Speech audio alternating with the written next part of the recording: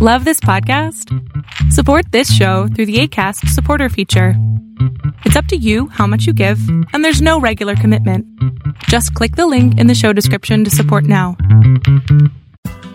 This is UXCake. UXCake. I'm your host, Lee Allen Arredondo. Creativity. Sometimes it feels so elusive and we just can't find it when we need it. Other times we have an overabundance, more ideas than we know what to do with. Or then there's that creative work that you believe in, but you just can't get traction from others on. Whether you need to come up with ideas or sell those ideas or turn those ideas into a reality, it's not always easy and it's rarely straightforward. Author Scott Berkun calls it the dance of the possible, which is the title of his latest book, conveniently, and that's the subject of this week's show, creativity, more importantly, turning creativity into reality. And Scott should know, he's a best-selling author of 7 books, countless articles, popular speaker. He writes and speaks on a variety of topics, but especially creativity and innovation, which is, of course, why I turned to him for this topic.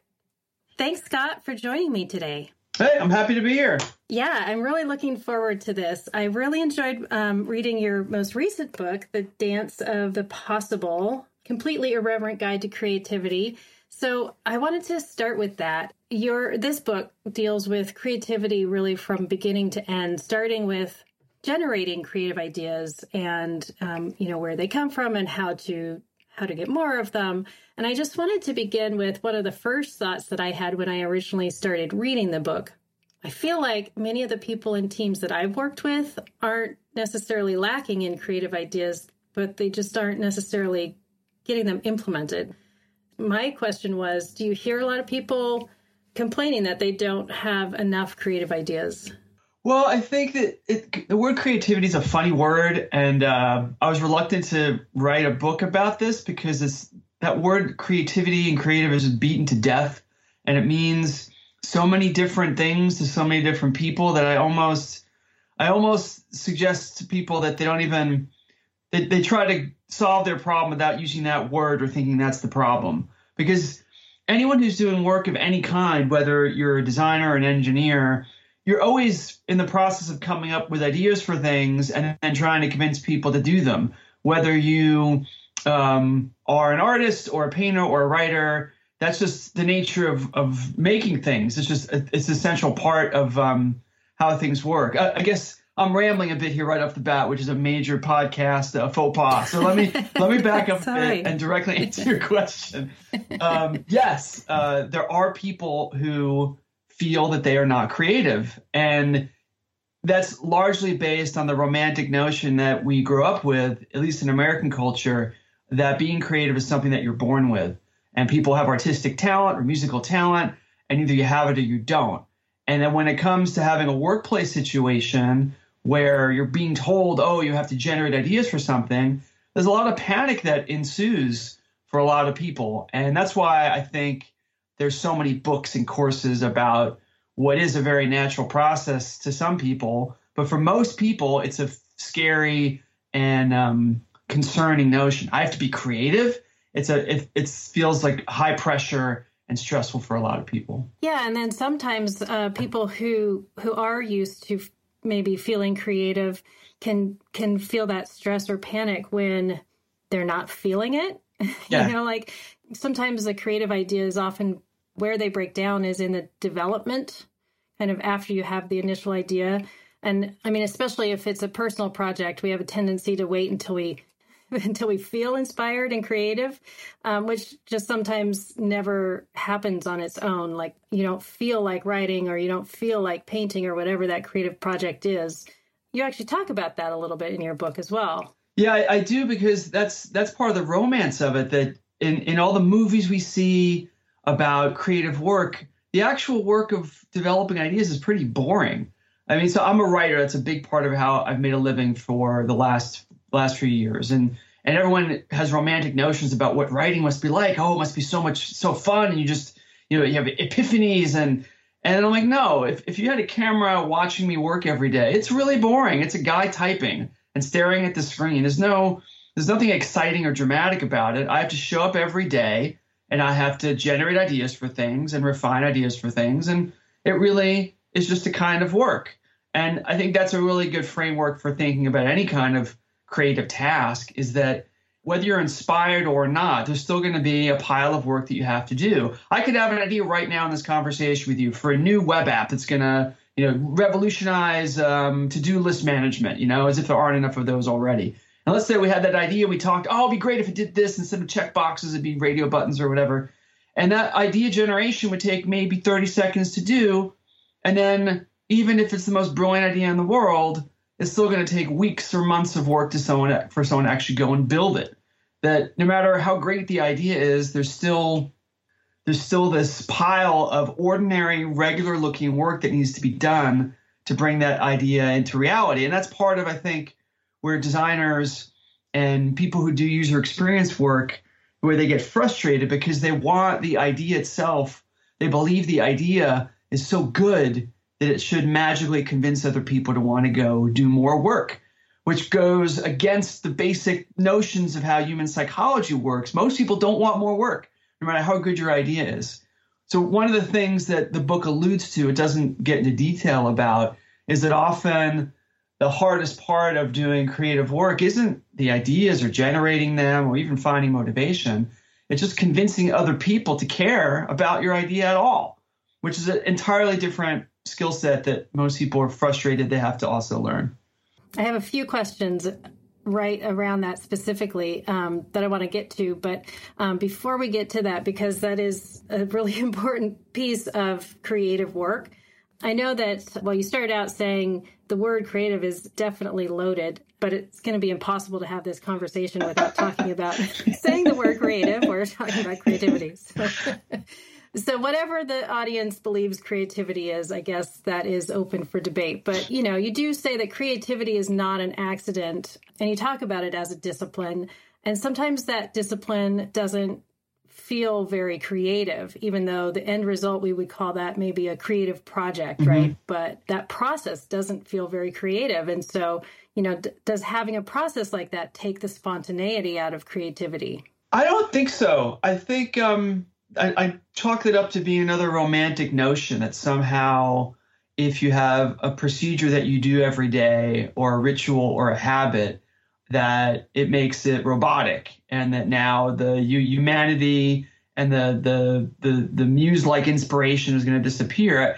And what bears that out is just studying other creative workers. There's a really good book. I reference it in the book. I reference it in my book called, I think, Daily Habits or Daily Rituals. And he went and cataloged Mason. I forget his last name, but I can give you the link to it. You can add it to the notes of the podcast if you like. He went and basically did the same thing that I did early in my career, was let's go find out how did Hemingway work? What was his work practices like? How did Da Vinci work? What were their daily routines every day? What did that look like? And for most of them, the large majority of them, they were very disciplined and had procedures and practices they followed every day, because that's the way you structure a working practice, that you have these habits that help keep you motivated and take the need to feel supremely inspired every day out of it. So I think that if you want to follow in the footsteps of whoever your creative heroes are in any field, it's not that hard to do a little bit of digging and find out, what were their daily practices like? How often did they write? How often did they read? If they're designers, how often do they sketch? Do they carry sketchbooks with them? How often do they use them? There are all these very simple questions that you can use to take advantage of what is already known about other people in your field that you think of as creative, and to emulate some of those things. I use the word emulate carefully, because everyone's individual practices, especially around something like creativity, are going to be different. And so we fall into this trap of, what did Da Vinci eat for breakfast? That's what I should have for breakfast then, because if it worked for Da Vinci, it'll work for me, which is completely absurd. Like we're all different. We all have different aptitudes. We all have different preferences. And part of what it takes to be successful at these kinds of work is having self-awareness. And I realized, I'm more of a night person. I'm going to be more creative at night. So I have to have my hour of writing time or sketching time be at night. Or, I'm a morning person, so I have to make sure I get up before I go to work and have time that I can write in my journal or do some sketching. And that self-awareness really only comes about by having commitment and experimenting and having a journal and paying attention to which things you respond to. Let's talk a little more about the process. So in UX, we're really big on our design process. Product makers have a product development process. We've got lots of methodologies, agile, lean. How does creativity fit into a process? Well, it does. It depends. I think that, let me give you my last answer, where I was basically saying having a structure is helpful. It takes the burden. It takes some of the psychological burden of showing up every day. It makes it easier because there's a structure to build on. Sort of like to build a house, you need a framework. There has to be the actual foundation of the house. That's how to build something good and interesting. It has to be based on something that's structural. And I think the idea of any software development methodology is to provide that structure and make it so that the whole team is following the same one. And then it becomes easier to communicate at the right time. What the right time is to offer a new idea, when you're going to have debate and discussion around it. Everyone kind of knows the cadence, the rhythm of the project. But some methods are followed poorly, or the methods are designed with a goal other than really having a high quality work and from a design point of view. Process is a very tricky subject because there's a lot of secondary motivations why people promote or want to have a process. I think sometimes for designers, they like processes because if they're the ones who are defining the process, it helps give them more power and more influence. So I've seen cases where I think process as a team can be very helpful because, again, everyone's following the same drumbeat. But there's also situations where a process can be detrimental because people are trying to be religious about the process over seeing how it helps or hurts the end result. Right. There are a lot of things going into play here besides just creativity. But and to your earlier point, and you talk about this a little bit at the end of the book, but maybe you could expand on this a bit. What is your advice for someone who wants techniques for getting traction for their creative ideas at work or moving their ideas up the chain? Well, it's designers should be really good at this. Often we're terrible at it, but we should be really good because it's all about human behavior. It's all about psychology. And if I have an idea and in order to get it built, I need you, the developer, or you, the client, or you, the executive, to give me resources for it, then there's some basic psychological playbook that anyone who's thinking it through can think about. I mean, the first thing is, well, what's the engineer's goal? How's the engineer going to get promoted this year? What's my manager's promotion going to look like this year? My client, what is their big goal for the year? So then if I know what the person I'm pitching to's goals are, then I have to think first, how does my idea, this thing I want, fit into what they want? And if I can find a Venn diagram overlapping what I want and what they want, that's my pitch. And in order to do that, I have to do some homework about who I'm pitching to. The common pattern is, since creativity and coming up with ideas is a very personal experience, that as a designer, I may see a problem, think about it, and work on it on my own in my head, come up with the idea. Oh, I'm excited. I got this idea. I think I've solved the problem. And then when we go to pitch people, coming from the point of view of, I'm excited about my idea. And that doesn't really lead to effective pitching because most of the time, no one really cares about why you're excited about some random idea. But if you put in a framework of, hey, I know that your goal is you're trying to solve X. Well, let me tell you about this thing I just came up with, which I think will help you solve your problem. That's a very different kind of conversation. Yeah, it's funny. That's a super common theme, I would say, just in the last 3 episodes of this podcast alone. Like you said, we should be really good at this because we are human-centered, except that we often forget about the humans that we're working with as, being, part of that process. And it's really common. And we're not all great at it. I don't think it's necessarily something that we're naturally, inclined towards just because we're great designers or researchers to be better team players. No, I think definitely I think design culture has come a long way in understanding how teams work and how to be more effective in getting the design and user experience knowledge that we have through the team and out into the product. But it is still, I think it's still a common stereotype that designers like to talk about being human-centered and being the captains of empathy. And then you put them in a high-powered meeting where something big is at stake, and this is not a game that they like to play or that they're comfortable playing. But tying it back around to some of your earlier questions, I think a lot of what people chalk up to being more creative is really about learning how to be more persuasive and learning how to you can come up with an idea, but now how do you put it in a context that anyone else will care about it at all? That's a different kind of thinking and a different kind of communication skill. Yeah. Well, back to generating creativity, and that is something that as a manager I have in the past wanted to be able to help people on my team be more creative. For managers or team leads, how could they support their teams to generate more creativity? Well, the simple thing is really just motivation. All the literature, or at least most of the literature about what goes on in our brain and our psychology when we are generating ideas is very simple.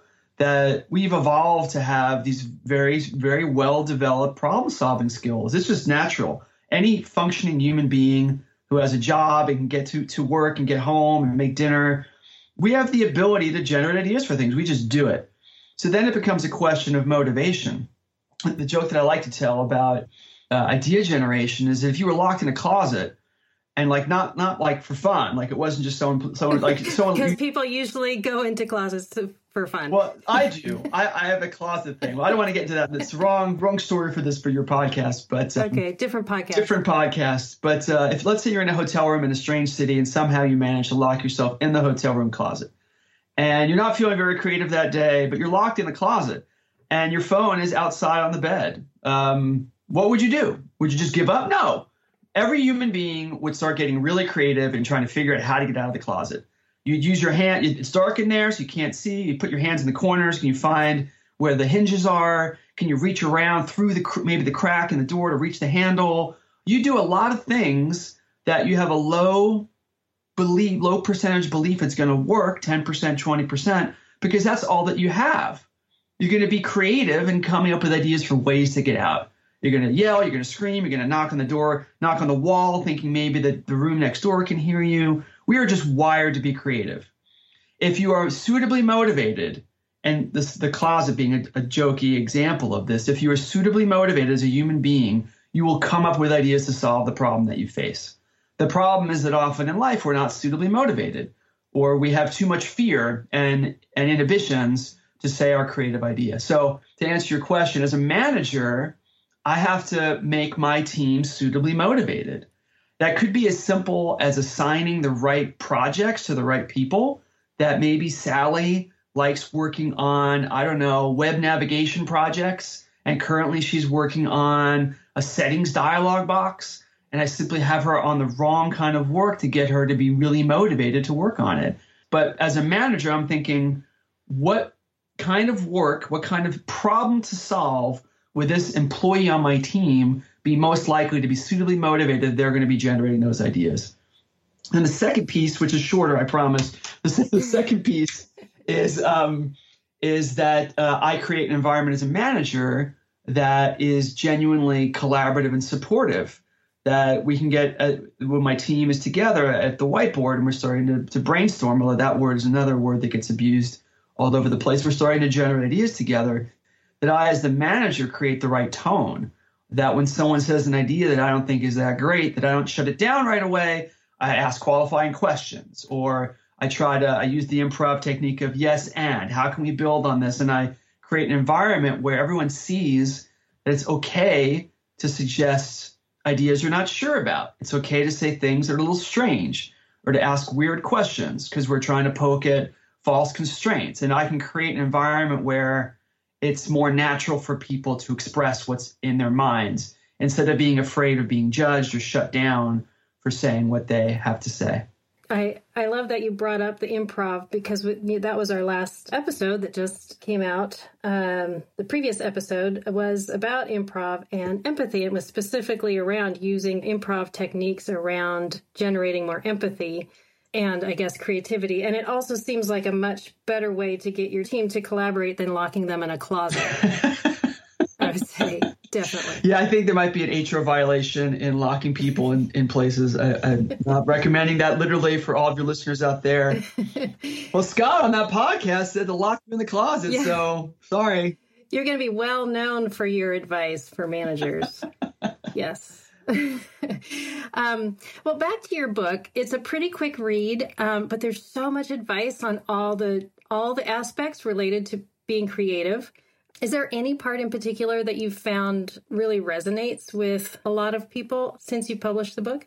One of the favorite little things, it's a little thing. There's only one chapter in the book. It's actually purely about idea generation, because in all my years teaching this stuff, I don't think idea generation is really all that hard. It's what you do with the seeds of the ideas once you get them. But in that chapter, there is a technique called the opposite game, which is it's one of my favorite things to teach. When people read the book, it's one of the first things people mention. And the opposite game is very simple. Often in brainstorming situations in workplaces, people show up and, we have to come up with ideas to improve revenue by 20% or some very legitimate and very clear positive goal. But there's often a lot of politics in these rooms. If there's 10 people there, 12 people there, if your boss is there, everyone's sensitive to who is listening, and people get very inhibited very quickly. So the opposite game is simple, that whatever your goal is, let's say the goal is to improve website traffic by 20%, that you start off first by doing the opposite. You spend 10 minutes with the goal of, let's come up with ideas for how we can reduce traffic by 20%, which sounds juvenile and kind of ridiculous, but that's part of the point, that once you start doing that and come up with terrible ideas, make it so the website crashes or make the website take 6 minutes to load. And once you start doing that, people's inhibitions go away because it's safe, that the idea is to be bad. So there's a different mindset that they enter into quite joyously about making the thing be worse. And as you do that, people will build in each other's ideas. They'll be collaborating, and there'll be one-offs of other people's ideas, and the pace will go really fast because it's fun and people will be laughing. And then after 5 or 6 minutes, it'll peter out. But you've now created the right kind of group atmosphere and safety and high morale because people have been making each other laugh to transition into going the positive way. That's like a great warm-up exercise to do in almost any situation to get people in the right mindset for generating good ideas. Yeah, I've seen that in action. I actually participated in a session that started out that way, and I agree. I really liked there was very low stakes at that point. Yes. There's also something fun. It's like a taboo thing that most of your time in a job, in a company, everyone's spending all their time trying to make things better. And just to have a 5-minute window where you can just tear the thing apart is something very therapeutic and cathartic about it that I've yet to try this game with groups of people, even people, companies or organizations, and have it fail. It always works, and people are laughing and they're surprised at how much fun it is. So that'd be the number one thing. Oh, awesome. All right. Well, now I think we're going to segue into our little mini mentoring session. So this is a question that I've gotten from a designer and related to the subject that we're talking about. Now, in this case, I actually found this question on Quora. Okay. I always say that wrong. Quora. Yeah, I never know how to say it either. I bet there's a question on there. How do you pronounce Quora? There's 10 different answers. So this came from Anonymous. So I'm going to name this person Pat. Okay. Because that could be either a woman or a man. All right. So Pat says, how do I get my bosses to consider my creative work and ideas for change? And Pat goes on to say, I do design and HTML work for an environmental nonprofit. Pat says they don't want to leave their job. They want to continue working there, but they want to be able to do more creative and interesting work. So here's the example. I got a meeting scheduled to show off a new design I created for our email appeals. I made it mobile responsive and took into account best practices. I prepared so much for this meeting, and on the day of, the meeting was canceled without explanations. Turns out they wanted the third-party vendor to do it. They didn't even want to take the time to look at what I had already done. They just assumed the third party would do it better. And that type of thing has happened a few different times to the point that I just gave up. So now I'm just bored all day, plugging away into the templates and letting the third-party vendor do all the creative work. So Pat's looking for an approach that they had not thought of yet to get people to take Pat seriously and get moved into a more interesting and creative role. Okay. Yeah. What are your thoughts? Well, I have a few thoughts there. One, nonprofits are notorious for having difficult politics. So some of this is not uncommon in nonprofit groups. Everyone's a volunteer, or there's a lot of volunteers, and how work gets chosen, how it gets prioritized can often be very chaotic and very political. So that's a first note about knowing the landscape that you're on, that some places are just more conservative than others. They don't have the confidence to do that kind of work in-house. You should know where you are and set your expectations accordingly. Second, and this is the more practical bit of advice, is that in that the way that question is worded, there's a lot of theys in there. And that reflects a lack of precision in how Pat is aiming her efforts or his efforts. They means this amorphous group. That could be 3 people. It could be 10 people. It could be, who knows? You can't convince theys very easily because it's sort of like this notion I had when I first started my career that you show up at meetings and that's where you convince people of things. Meetings is not where you convince people of things. You convince people of things by talking to them one-on-one before the meeting and trying to get their feedback on your idea before the meeting. So you walk into the meeting knowing who your allies are and who's going to support you in the conversation. So my advice for Pat would be, you need to break it down. Who is the actual individual person who's deciding what work is third party and what work is done in-house? That's the person who is making the decision. That's the person you need to learn how to pitch. Now, if that person turns out to be too senior, maybe they're the group director and you don't talk to them that often, then you need to think of who your intermediary is. Maybe there's a lead, or maybe there's a more senior person that you have a good relationship with, that you can work with them on how to pitch the decision maker and work as a duo, that the two of you say, hey, we want to pitch you on why we should do this work in-house. And then you're bringing an ally to that conversation. And so Pat needs to be much more precision at breaking down who the decision makers are and then investing in earning a reputation with that person for why these other kinds of work, which generally are not approved, should be approved on a trial basis for Pat. And it should be something small. Maybe this redesign of the email stuff she was doing was too ambitious. She needs to pick something really small, get approval to do it, do a great job on it, and then come back the next time and say, hey, I did a great job on this. I'm proposing the next thing it's going to be a little bit bigger. And that's how you change the perception of what you can do. And eventually, if you're successful, change the culture of what kinds of creative work are supported and encouraged. Yeah, I think that's great advice. And I knew that you would bring up the pre-meeting pitch because I've been involved in a workshop where you specifically talked about that as an approach. But it's so true. And it's funny to me how often I have been mentoring someone who's having, kind of some problems in getting ideas up the chain, basically, and has never really considered this idea of your personal relationship with the people who are the decision makers or your allies to those people and talking to them before the meeting, the pre-meeting pitch. Yeah, I think, I hadn't thought of this before. I think there's just an inherent bias towards extroversion in workplaces, that the more people that you know and you have a basic rapport with enough that you can drop by their office and say, hey, I got this thing. Can I get your feedback on it real quick? The more people that you have that relationship with, that's an advantage when you are trying to make things happen. And if you are more introverted and you have fewer of those relationships, it makes it a little bit harder. because you just don't have access to as many people to get that kind of influence.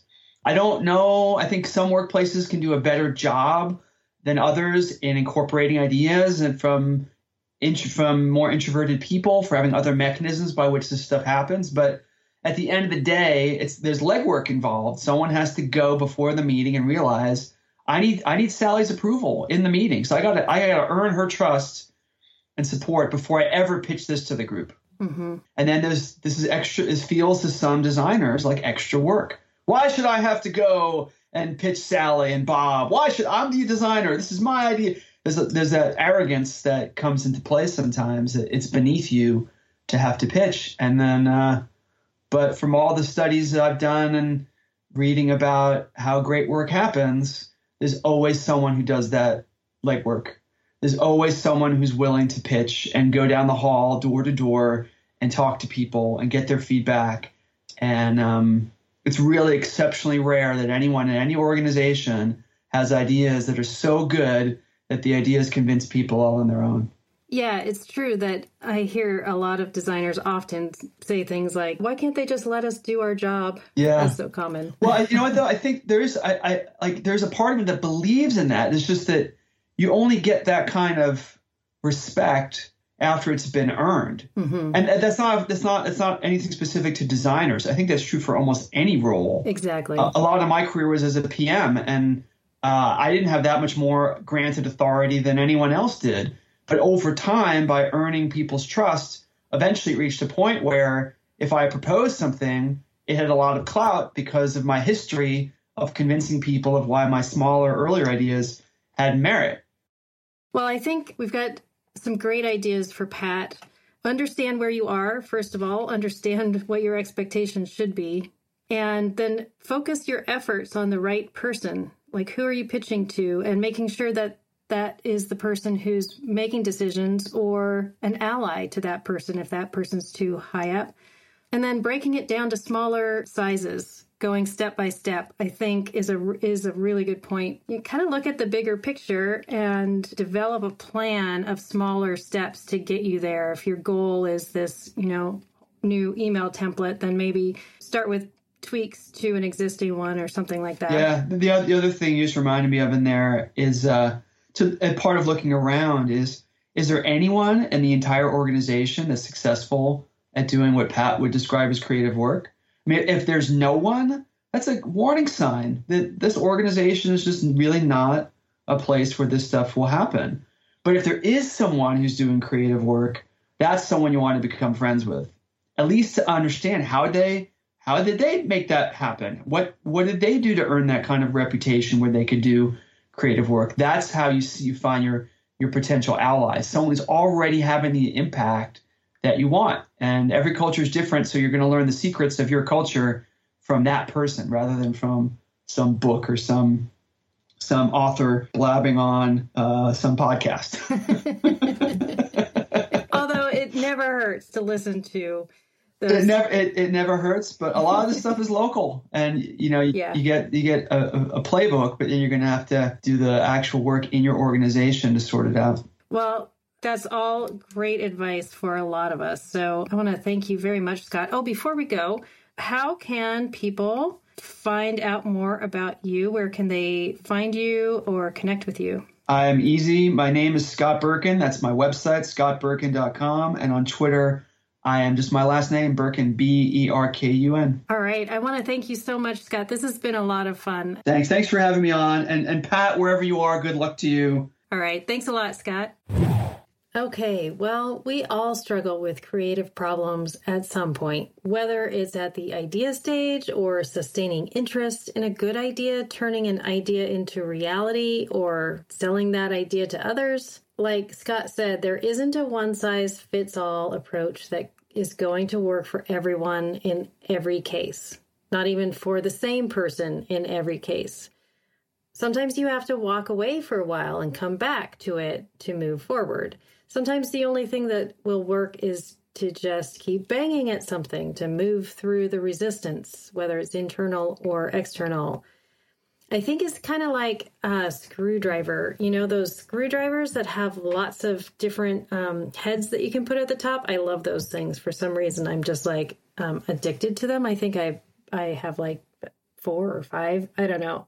I need them in every room, it seems like.